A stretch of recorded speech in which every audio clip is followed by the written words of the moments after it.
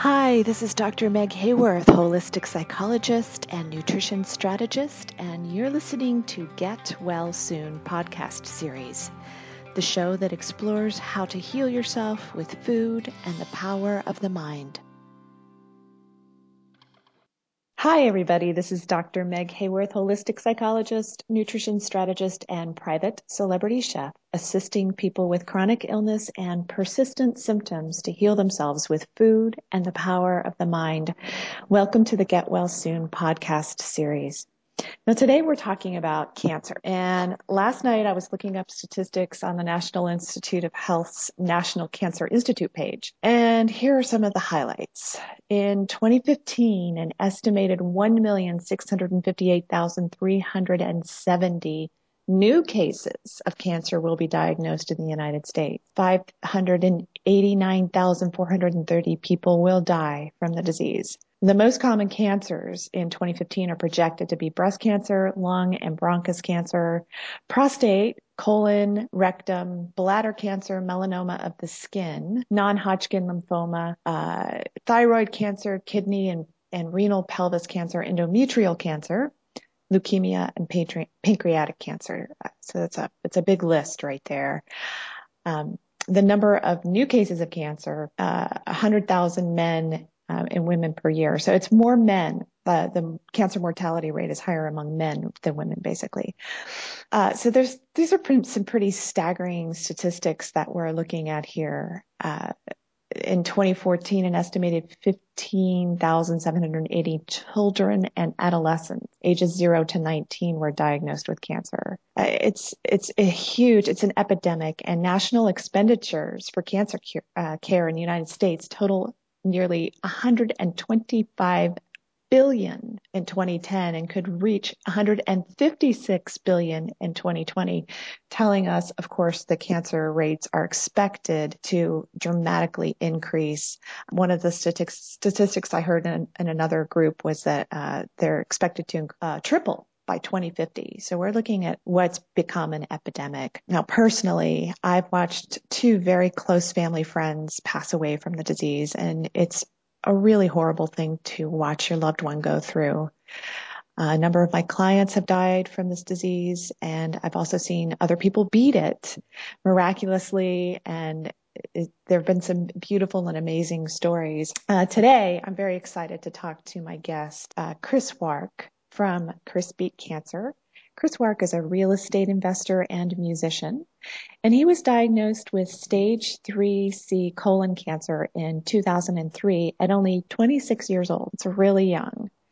Now, after surgery, he refused chemotherapy and chose nutrition and natural therapies to heal his body. In 2010, he went public with his story and mission to inspire people to take control of their health and reverse the disease with a radical transformation of diet and lifestyle.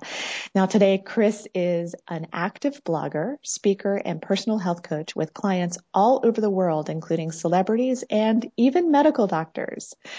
He's made many appearances on radio and television, including The Ricky Lake Show and The Lisa Oz Show, and he frequently speaks at health shows and wellness events around the country. Chris has reached millions of people through his YouTube channel and through his website, chrisbeatcancer.com. I recently had the great pleasure of meeting Chris at a conference, and I just appreciated the kind of person that he is, and it just really enjoyed talking to him, and I wanted to share his work and his story with the audience. So welcome to the show, Chris. Hi, Meg. Thanks for having me. You're welcome. You're welcome. So can you tell us, so since you said you've been cancer-free since 2003, what can you tell us about the story and what happened for you? Why did you decide to refuse treatment? Yeah, so there's a backstory, but which I'll try to keep short because I can talk about this for like 4 hours. But I was diagnosed in December 2003. So I was having abdominal pain, went to the doctor. You know, they thought I had an ulcer. Eventually had a colonoscopy, and they found a golf ball-sized tumor.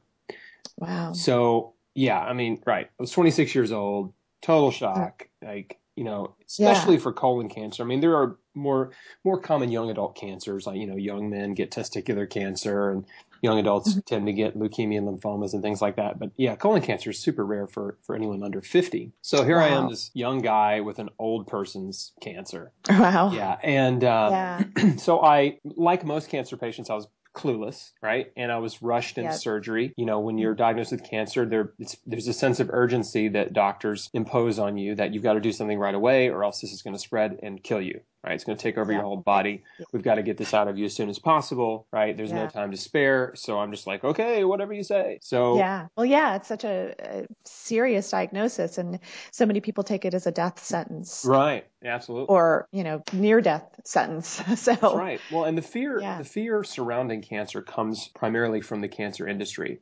People aren't afraid of cancers in third world countries. They may have a lump or a bump or something on their body, but it isn't until a doctor tells them this is going to kill you, or in our country, until you see your loved ones suffer through these brutal treatments. That's what's so terrifying. Cancer. It's awful. Treatment is what's so terrifying. Anyway, I had surgery. This was December 22nd when I was diagnosed. It was 3 days before Christmas. I'm like, great, nice Christmas present. So had surgery a week later, roughly, on December 30th. They took out a third of my large intestine. They took out the tumor. They found out it had spread to my lymph nodes and took out the ones that were obviously cancerous and some others, just to try to get clear margins. And they told me, well, we got it all, but you need to do 9 to 12 months of chemotherapy. Jeez, that's a long time. Yeah.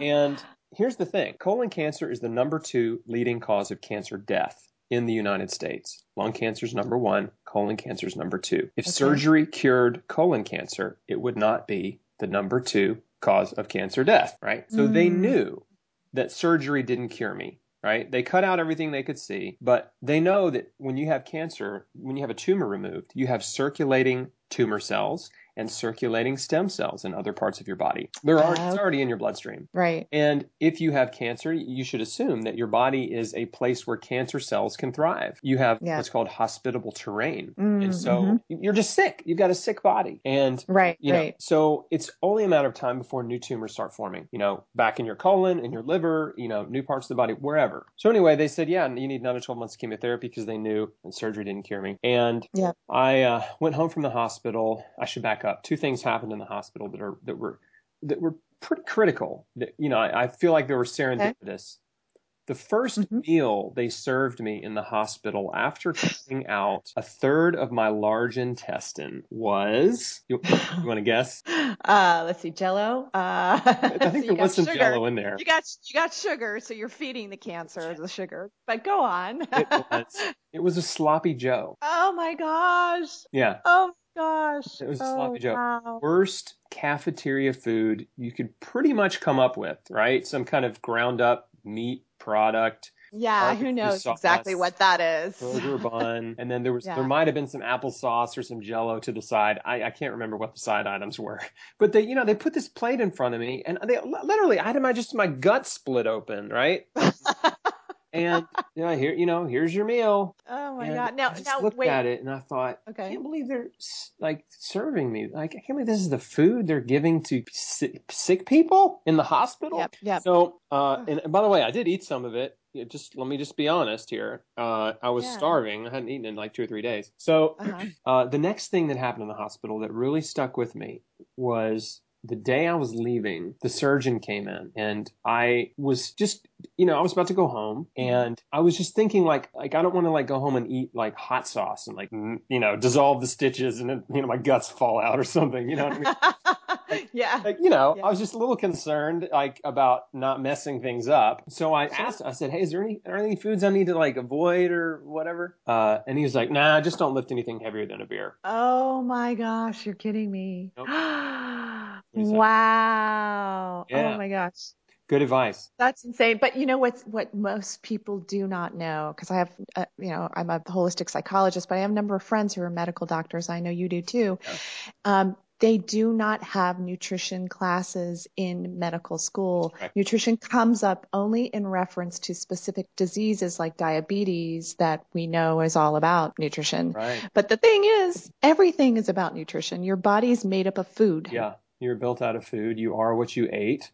And so, Well, there I was, right, in the hospital, and like these two little kind of red flag incidents that kind of got started the wheels turning a little bit. sure. And I'll go home, and my wife and I prayed. We're Christians, we're believers, and we prayed, and of course we've been Uh-huh. praying the whole time, but we prayed specifically about my next steps because I didn't have a good feeling about chemotherapy, like any cancer patient does. But Yeah. it didn't make Yeah. sense to me. Like, okay, you're going to poison me back to health? Yeah. I don't get that. It doesn't, and as much as they could explain it, like, it still doesn't make sense to me.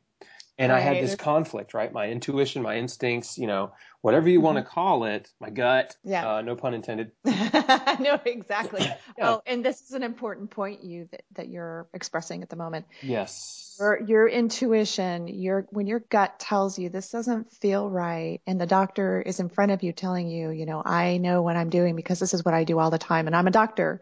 Yeah. Listen to your intuition Yes. and go ahead. And so, what did you do next? Well, let's just stay on this point for a second because I talk to so many cancer patients and most of them they agree to treatment and Hmm. they go against their intuition because Hmm. everyone around them is telling them they have to do it. And they Yeah. say Yeah. yes to treatments they don't want to do, they don't feel right about, and they know are wrong. Deeply, they know are wrong for them, but they're trying to appease everyone else, their family and their friends and the doctor, right? And Yeah. it's Yeah. really sad, but I mean, I've talked to hundreds of cancer patients. I mean, over the Mm. years, and it's the same story every time. I didn't want to do chemo. I knew it was going to make me worse, but Yeah. there was just so much pressure to do it.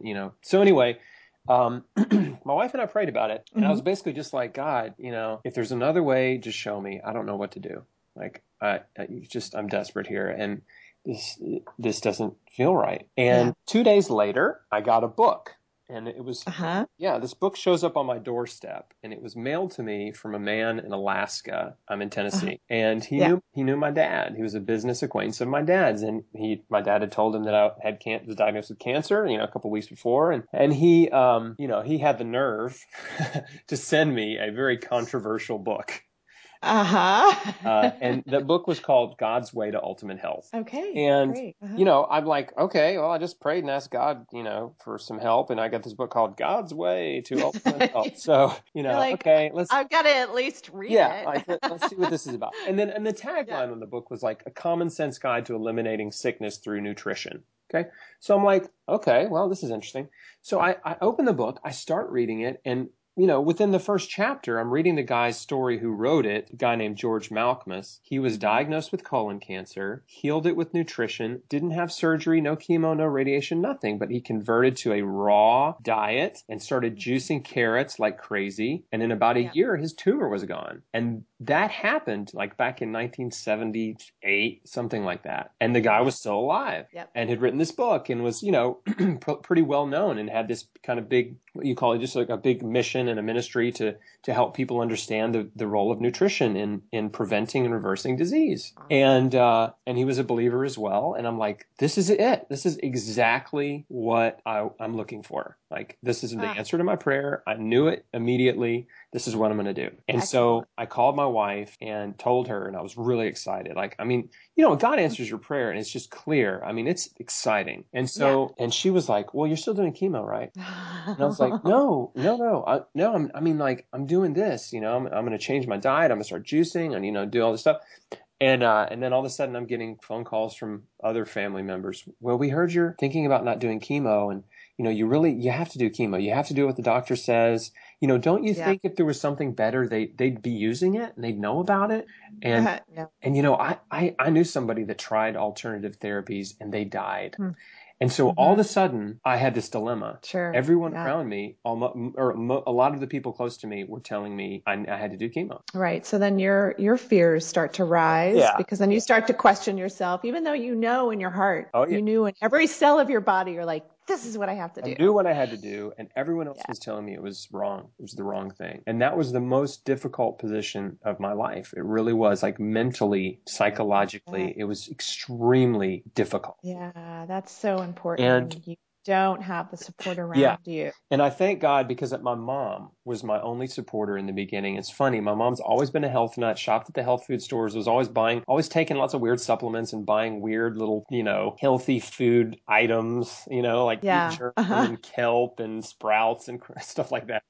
So we always had that stuff at the house, but she wasn't like super hardcore like moms are today, right? She was just, she bought little healthy foods, but I still have my first birthday at a McDonald's. You know what I mean? So Right, yeah, right. So she dabbled. I had a pretty normal standard American diet growing up with some healthy accoutrements, Hmm. along the way. And so at least I was exposed to that. But she was an avid reader and had amassed a huge library, stacks and stacks and stacks of books on health and healing and nutrition, and had all these books by Paul Bragg and, Oh, just you okay, name it. great. She had all these like classic sort of health Uh-huh. healing books. That's So great. So you had that influence around you, yeah, and then you have this book, and then you have this I get feeling this that you book. just know you've got to do this thing, Yeah, and I, then I get the book. I thank tell God for my your mom, mom. and she was like, "Oh, well, I've got this book and that book, and I think you're making the right decision." So she supported me, which was the only Mhm. person that I had at that time, and no fault to my wife, but my wife and a lot of the other family members, they wanted me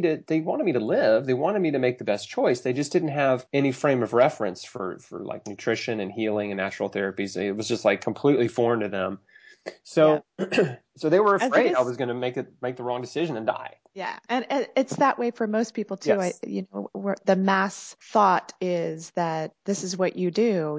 Oncology is a gigantic industry, Oh and yeah. it's really and there's the other thing. I've heard this from a number of cancer patients, where when you do refuse treatments like chemo and radiation, the way they treat you, Oh yeah, no, the way they make you feel like so guilty and horrible, and you've got to sign this paper, and you shouldn't be doing, just sort of shaking the finger and shaming you. Did you have that experience? that's a perfectly timed question. So the next thing that happened was because of family pressure. So, well, let me back up. So I immediately went out and bought a juicer and started Uh-huh. shopping it. Went to Whole Foods, bought Awesome. tons of organic produce, converted to a raw vegan diet overnight. Right? I was like, I'm doing it all the way, starting now.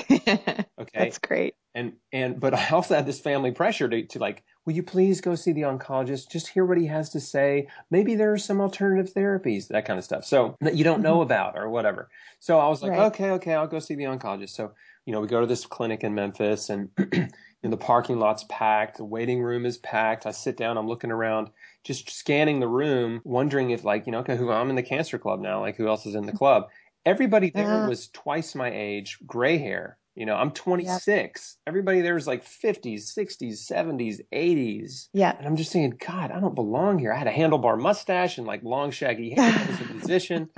Still am, but like I Yeah. was like a Yeah. rock dude. And You're like, I am not this demographic. yeah, no, I'm So like, I'm too cool for this. So anyway, yeah, I'm looking around and it was like, this is just so weird. And then the television was on and we're sitting in the waiting room, you're waiting forever.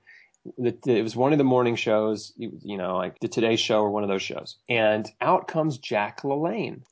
And he comes out and he starts awesome. going off about nutrition. And the reason we're sick is because we're eating all this man-made processed junk food, right? And too Right. many animal products. And if you return to a diet that's food from the earth, that can heal your body. And he said, if man made it, don't eat it. And I was like glued to the television. Like I couldn't believe that was on right at the moment I was in the clinic because I'd already been Yeah. reading and like, starting to understand and believe that this was possible and that Right. nutrition could help me. And then it was like confirmation. It was just like divine Exactly. confirmation via Jack Yeah. LaLanne. And so I looked at my wife and I was like, can you believe this is on right now? And she was like, yeah, it's pretty weird. So we finally go to see, get into the oncologist's office. And, look, this guy's a busy guy. He's probably took 2 minutes to flip through my chart. Okay, who's this guy? What's his name? What's he got? Right? Right. In his Right. office. And he comes in. He's like, okay, here's what you got. Here are the treatments. It's 5-FU, leucovorin. And, you've got about a 60% chance of living 5 years, and Wow. yeah, yeah. And, Oh my gosh. here's what's And of course, their statistics are based on their world. Well, yeah, and here's what's crazy. He basically lied to me because 60% chance of living 5 years is the statistic for all cancer patients. Like if you lump them all in one group and average it Oh out, my it gosh. wasn't age specific, it wasn't diagnosis specific. It had nothing. It was like he was trying to tell me something that would give me more hope, when the truth was I had about a 28% chance of making it to the 5-year mark. Really? Yeah, that was the real statistic. I didn't know that until later. But oh my gosh. Yeah. So he just basically flat out lied to me, because I guess he thought maybe it would give me more hope. So I asked him, but having said that, he said 60% chance of living 5 years. And I thought, that sucks, right? Those are not good odds. That's basically like a coin toss, right? Exactly. I'm not impressed by that, and certainly not encouraged, or don't have much confidence in your therapy if that's the best you can give.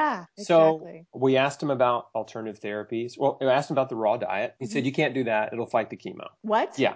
That's what he said. That's what he said. Okay, fight the chemo? What do you mean it'll fight the chemo? Yeah, well, there's this old idea that's since been basically disproved, but that, when you're taking chemotherapy, it does destroy your immune system.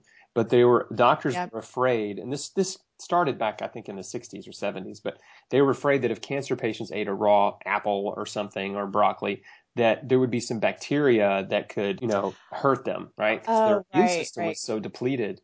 So they would put cancer patients on what's called a neutropenic diet, which is a diet that's all cooked food. And so that's why they say it'll fight the chemo. And plus, it does. When you're on a raw diet, your body's aggressively detoxifying, and it'll kick the chemo out really fast. And it's much less effective. I see. Okay. Yeah, they wanted to get in there and destroy, and your body is so rich in antioxidants and protective factors that it actually protects, I see. So basically what the raw diet would do would be to wash the chemo out, sort of, which is what the whole idea behind a raw diet. So it's trying to fight the chemotherapy before it can really even fight the cancer. Yeah. So if you're doing the two together, you're creating an even greater fight for yourself. I don't think so. No. I don't think so. I think it's fine. Obviously, I'm not a doctor. Anybody listening to this is not medical advice, but my opinion is, it doesn't protect the cancer cells. Okay. It just protects you, right? Because your body and your immune system ultimately are the ones that have to deal with the cancer. Your immune system is what keeps you cancer free and tumor free. Sure. We all have cancer cells, but your immune cells are the ones that recognize, identify, and eliminate cancer cells before they congregate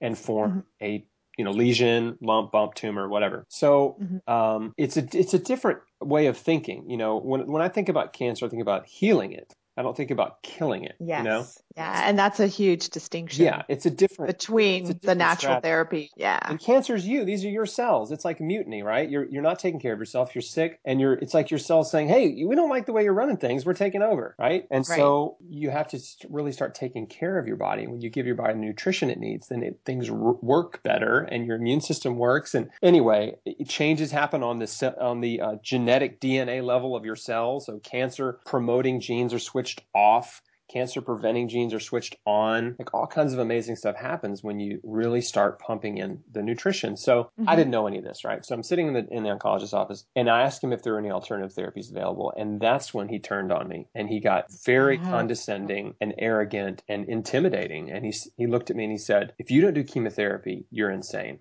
Wow. And the rest of the conversation was just a blur, because I had so much stress and anxiety. When you're stressed, your memory kind of gets haywire. Yeah, it does. It does. I mean, when you're really stressed, your memory doesn't record. That's why people that are in like really stressful situations, they don't remember what happened. Like, what happened? I don't know. I don't remember. It's like I blacked out. So I don't even remember the rest of the conversation. I walked out of his office. Let me say this. I walked into the clinic confident in what I was doing. I walked out of his office and went straight to the desk and made an appointment to get a port put in to start chemo. Wow. Yeah, I was absolutely terrified, and that's the way many oncologists do it, is they use fear to motivate you to take action. If you don't do what I say, you're going to die. Again, I'm not trying to make them all out to be bad people, but it is a very common strategy that cancer patients deal with. It's their paradigm. That's what they know. That's right. And they're serious about it. And, they're serious about it. You better do this or you're going to die. And the reality is, most people that do it still die. I mean, you said at the beginning of our interview, which is correct, 589,000 cancer patients are dying every year. If that doesn't tell you that standard treatments aren't working. I don't know what does. It's, lung cancer. I mean, heart disease is the number one killer. Barely more. It's in the 600,000s. And cancer's 589,000. Americans a year. So, I mean, and it's going to overtake heart disease in the coming years. So people that think cancer treatments are working, most of them don't know and understand how many people are dying of cancer. Yeah, exactly. So anyway, Exactly. and the way the industry defines working is very different than the way a patient defines working. So when an oncologist says, well, this treatment, works really well, what they're saying is it shrinks tumors, Right. right? The patient thinks, oh, it works really well. It'll cure me. It's curing people. Totally different definition, right? When they use the word effective, doesn't mean cure, just means when we give you this, there's going to be some tumor shrinkage. We know that's going to happen. Doesn't mean it's going to go away completely. And if it does go away completely, doesn't mean it's not coming right back. And more to the point, if you are still doing the same things that you were doing prior to the cancer, putting the same things in your body that were feeding it, making it bigger and making it, happen in your body, you're going to probably get it again. So you have to make changes. So you made a lot of changes. And I know a big part of it was your diet, your exercise. Huge part. So did you go completely plant-based, and are you still plant-based today? Before I answer that, let me tack on to something you just said. Sure. Cancer is a divine tap on the shoulder. Yes. A wake-up call. There's a message, right? The message is the way you're living is killing you. Yeah. And every cancer patient I talk to, this is what I tell them, and every cancer patient needs to know this. Because when you take responsibility for your health, when you look at your situation in life, by the way, most of the problems we have in life are our fault. We cause most of our problems, okay? Most, not all, but most. Yeah. And I think it's a very healthy attitude to have, not to blame yourself, not to beat yourself up and, wallow in self-pity or something, but just to say, hey, this is my fault. I screwed up, right? I haven't taken care of myself. And by the way, when I ask cancer patients, why do you think you have cancer? Almost all of them know why. They know stress is always a huge factor, and they haven't been taking care of themselves, usually because of stress, because stress leads us to destructive behaviors like overeating and junk food and being a workaholic, and using drugs and alcohol, and unhealthy relationships and anger, right? So stress kind of fuels all this destructive diet and lifestyle behavior that can lead to cancer. Anyway, that's a whole nother hour-long conversation, but yeah, exactly. But the point is, our choices matter, and everything in life happens for a reason. And sometimes the reason is you. You're the reason. So that's the attitude I had. So I was looking at my situation saying, you know what? I'm sick. I haven't been taking care of myself. This, raw food diet is something I've never done. Like, it's nothing like I've ever put in my body. And I wonder what'll happen if I do this, right? I wonder what'll change in my body if I start overdosing on nutrition. And I was very optimistic that my situation would improve, right? Yes. So I'm going to stop eating, Wendy's cheeseburgers and Burger King Whoppers, basically anything I wanted whenever I wanted, which was my previous standard American diet, and I'll start doing this. So I went all raw in the beginning for 90 days, all raw, did some juice fasting. I did Dr. Richard Schultz's Incurables program. I found a naturopath and he was working with him. And so he ordered a lot of blood, urine, saliva tests, stuff like that, had me on some herbal supplements and nutraceuticals. So I was really, really getting after it, trying to do everything I could find and afford to get well. At the 90-day mark, or roughly about 90 days, we were looking at my situation, and I was about 130 pounds, 6'2", right? I was feeling great. You are a tall man. I was feeling great, but I looked like Jack, the skeleton from The Nightmare Before Christmas. Yeah. Like, I looked like that guy. I was just so bone skinny. And like, when I looked in the mirror, it was just awful. And so he was like, you need more cooked food in your diet. You just need some more cooked food. You're not getting enough calories from the raw diet. And I was eating giant salads, like tons of what we know, the top 10 anti-cancer vegetables: garlic, onions, broccoli, cauliflower, kale, spinach, beets, right? Like, so mushrooms. So I was like eating these giant salads for lunch and dinner. I was juicing 64 ounces of carrot juice every day. I was drinking fruit smoothies with, organic. Everything was organic, of course, but berries and fresh coconut and banana. So I was like really, really loading up on fruits and vegetables, and the most potent anti-cancer fruits and vegetables specifically.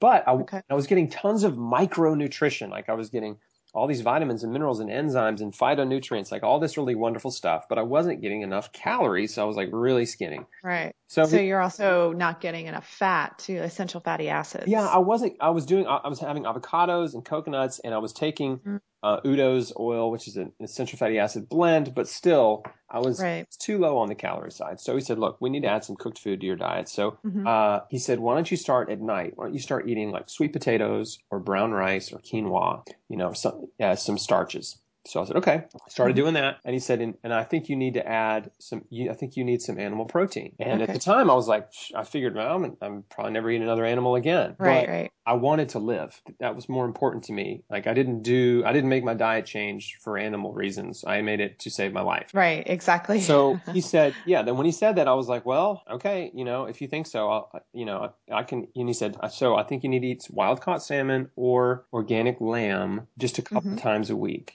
2 or 3 times a week. You just need Right. what you're protein wasting. That was what was happening. Like my body was protein wasting Yeah. at that time. It was basically breaking down my muscles. And this is a really important conversation to have for diet, nutrition across the board for anyone. Yeah. Is that there are certain proteins, there are certain vitamins, B vitamins, iron that you can't get from just a strictly plant-based diet. Yeah, you just got to be careful. I mean, and some people thrive on plant-based diets, and they're out there, they're on the internet, they've been Yep. for years, and that's great. That's great. Yep. But dogma, it can be very dangerous. Yep. And there's certainly lots of testimonials of people that were plant-based for years, and then they really had major health decline over time Yep. because they ended up with some deficiencies. So the Yep. gist is, it's just you've got to figure out what's working for you before you just believe some guy's Exactly. book. So, Yeah. True. so we added back a little bit, just a little animal protein and some Hmm. cooked food. So I went from not 100% raw to about 80% raw. Okay. And Okay. it was still 98% plant-based. You know, I mean, Right. Right. literally Yeah. two to three servings of meat a week when you're eating, 21 meals a week, Yeah. right? With 4 or 5 servings per meal. It's just a fraction of what's putting in your body. But anyway, it helped. Right. I gained weight Hmm. back.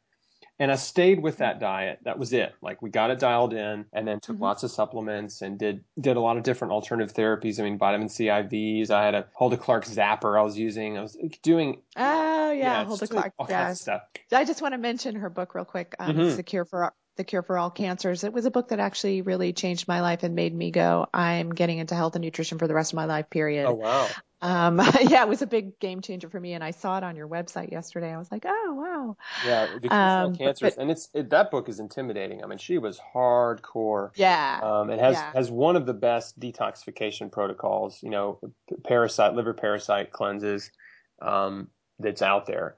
So it's definitely Yeah, worth yeah. reading and looking into for anybody that wants to get well. So anyway, fast forward, I just kept doing that, right? And Hmm. kept getting my blood work checked, and had some scans along the way, and things were just getting better and better. My blood was getting healthier, and it was just kind of like one scan after the next, year after the next. It's like no new tumors, no new tumors, no new tumors. Like then all of a Wow. sudden it was So, 5 years, and the uh, doctors, the oncologist that I ended up seeing. And by the way, I found an integrative oncologist who supported me okay. 100%.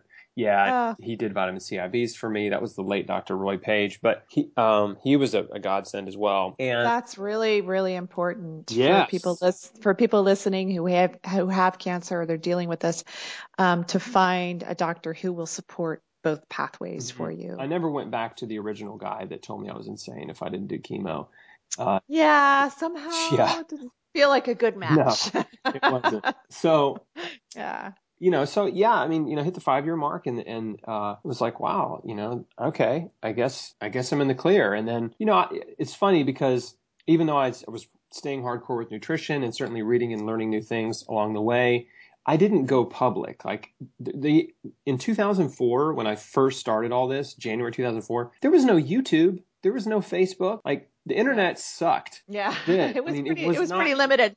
It was pretty much just an advertising it was vehicle. not helpful. Yeah, it was not helpful Yeah. to me. And even the websites that were out there, and I found a few, but they didn't inspire a whole lot of confidence. And I didn't, it was just, I was very much alone. I was very, Yeah. very much alone. I had my mom, I had this naturopath, I had an oncologist that supported me, sort of cautiously supported me. Yeah. And that was it, and I had my faith that God was, that he was leading me, and that he gave me this path, and that he would see me through to the other Yeah. side. And Hmm. that's all I had. It was all I had. Yeah. And it was very tough. I mean, there were days that I was very tough. It was, the fear and the not discouragement, but just fear and anxiety, and worry would just creep in, and it was something I had to deal with almost, pretty much every day, especially early on. Yeah, I'll bet. But were you still experiencing that worry and fear by the 5 year mark, No, or things had it started, pretty much? yeah, really by the time I got somewhere around 2 to 3 years out, I was really feeling confident, really, much less fear and worry. And by the way, the whole time I felt great, Uh-huh.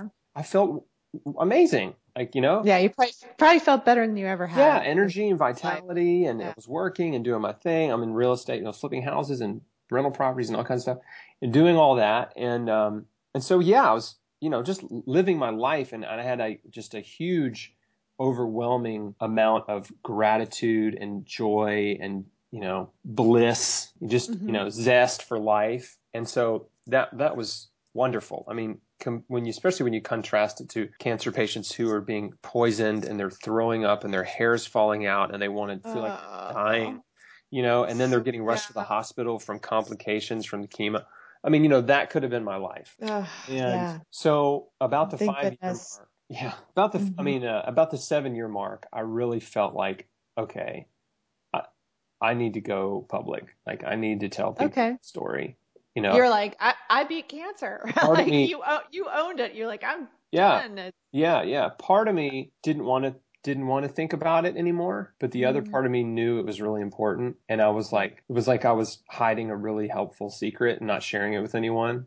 And Yeah. I really wanted to distance myself from cancer, just get on with my life, but I couldn't. Like, it was too important. So I was like, all right, I'll start this blog and just put my story out there, and at least I'll know that, maybe somebody will find it and it'll help them or whatever. I didn't have any kind of grand vision. It was like, I'm going to write a book and I'm going to be on TV. Like, that Mhm. was not part of the plan. Right. It was just Yeah, but anyway, so sharing what I you just started learned. sharing my story, and I put it out there and started writing, blog posts about things about nutrition and different things I did and what I learned, and just, I just kind of just piecing things together and sharing them in bite-sized, portions for people to consume. And the blog just grew really fast because what I didn't realize was there's a lot of people out there looking for information Yeah. that I was giving.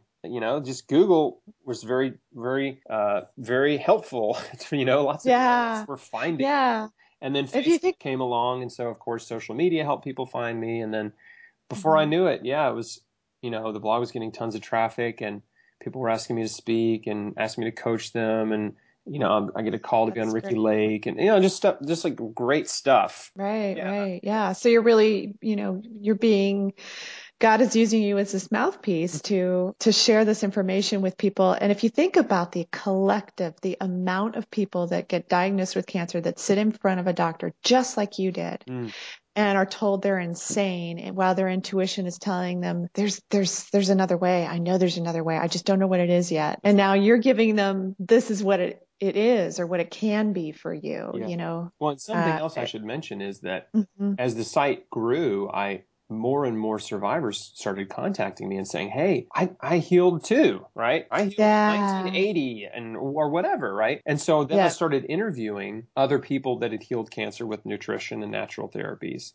And so now Yes. there's over, I don't know, 50 something interviews with people that have been, 5, 10, 20, 30, 40-year survivors. Yeah, who said no to Love it. I conventional love it. therapies. So there's all these awesome Skype interviews on there. And I mean, I say they're awesome because the people I'm interviewing are awesome, not because it's me. And so it's really turned into just a huge resource of encouragement and practical steps for people. Yeah. Just if you want to change your life, you want to take control of your health, like these are the things you have to do. Like, you've got to change your diet. Mm, You've got to start exercising. There's definitely supplements. There are supplements that may be very beneficial and could help you. And you've got to change your attitude, and you've got to forgive. You have to mm, look at all the stresses in your life and make some decisions and say, hey, is my mhm. job worth dying over? Because I hate Yes. it and it's so stressful. Yeah. No, it isn't. Yeah. Is the abusive relationship I'm in worth, dying over? Nope. It's Yeah, not. exactly.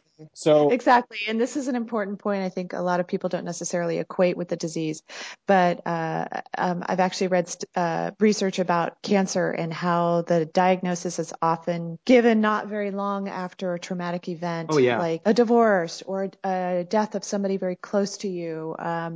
Something that might have caused, there's a big link between resentment and Oh cancer. yeah. resentment, bitterness, and unforgiveness is really all the same thing. Yeah. And no, it's true. What you're talking about, and this is so common. I've talked to hundreds of cancer patients. This is just, I hear it almost every time. In fact, I can almost predict it when I'm talking to someone, what kind of situation they've had or several. But most cancer patients are the following. They're unhealthy and they're teetering on the brink of disease, right? They're living, they've got a lot of chronic stress. They're not taking care of themselves, and they've just been teetering on the brink of disease for years, just right on the edge. And then something catastrophic happens in their life. And that is like the cancer trigger. That's what pushes them over the edge, and their immune system bottoms out, and their body it's like, I give up kind of thing. Right. And you're right. It's divorce. It could be lawsuit, it could be a business failing. It could be the death of a loved one or even a pet, someone that you really, really care about. And so abusive relationship, new job that's extremely stressful, so absolutely it's a combination of the person with chronic stress and then some very significant traumatic events in their life that just sort of like, it's like, the straw that breaks the camel's back, or the perfect storm. And then there's something that Nancy Appleton says in her book, Glick, The Sugar Habit. And I love this quote, and it's a really bold thing that she said is it's cancer happens for one reason, abusive lifestyle. I could say that's not, I don't agree with that, actually. I think that for the most part, but we do have people getting cancer because, giant manufacturing companies are polluting their local drinking water. So yes, absolutely. So there is that, there's that factor, right? But the diet and lifestyle factor is huge, and it accounts for most cancer patients. But environmental pollution is another significant one. Yeah, absolutely. And that's what I think she meant by abusive lifestyle. It's just that our normal American lifestyle is abusive, and we don't see it as such. We see it as, this is just what we do. We're breathing in these chemicals. We're putting chemicals on our body and body products. Oh, yeah. We're taking, even supplements can contain all kinds of byproducts and toxins. Yeah. Well, and this is what Americans need to know. Americans need to know, and most of them, I think, don't know, that most of the rest of the world, especially non-industrialized nations, have very low cancer rates, much lower than the U.S. So, like, one example, Sub-Saharan Africa, the colon cancer rate is 50 times lower than the U.S. Most of Africa has a third of the overall cancer rates of the U.S. Most of the Middle East and Southeast Asia, a third of the cancer rates of the U.S. And depending on the country and the type of cancer, it can be way lower. But, even Mexico has half the cancer rates of the U.S. Mexico. Half the cancer rates. So move to Mexico, and your rates of cancer are probably going to be cut in half. If you live like a poor Mexican, obviously. If you just keep eating like Western diet, then not so much. But it's the Western diet and lifestyle that contributes so much to our cancer rates. And what is that? What's the difference? Well, in poor third world countries with very low cancer rates, they eat plant-based diets. So they're not vegan, but they eat tons of starches. They eat tons of potatoes and rice and corn, and especially beans, tons of beans. And they subsist on starchy root vegetables and plant foods. Of course, they eat fruit. Of course, they eat leafy greens and things. But the starches make up their diet. And plantains, right, are wonderful. Cassava. And they eat very little meat and dairy because it's scarce. If you're an African tribesman, right, you're not going to kill a chicken and eat it every night. You're going to run out of chickens. You're not going to kill a cow, right, so you can have steaks, unless the village is having a feast, right? If the village is feasting, then yes, there's some cows that will be killed and everybody has steaks. Great, but they're not doing that every week. That's like a few times a year sometimes, maybe monthly, a few times a year, depending on the region and the village and all that kind of thing. Yeah, and I want to point out something here I think is really important. And the research that I did to talk to you today, one of the biggest groups of cancer in the United States are African American men. Yeah. And now their diet here for African American men is vastly different than the diet that we're looking at in Africa. Well, there's a great study. There's a great study that your listeners need to look up. And if you Google African diet swap, you'll see this study they did where they took Africans and African Americans and they swapped their diets. So the Africans started eating whatever, fast food and stuff. And the African Americans, they were giving them, you know, like lentils and peas and beans and, you know, grains and potatoes. They were giving them an African diet, and they had dramatic changes in their blood work, both sides, right? The African Americans had very, very significant improvements in their blood work and lower precancerous markers, and then the Africans that were eating the American food had the opposite, right? Everything started looking worse, like their blood work got worse, their precancerous markers went up, and I mean, it's just a wonderful study. It's like, hello, there it is. Yeah, it's right there in front of you. Yeah. Yeah, absolutely.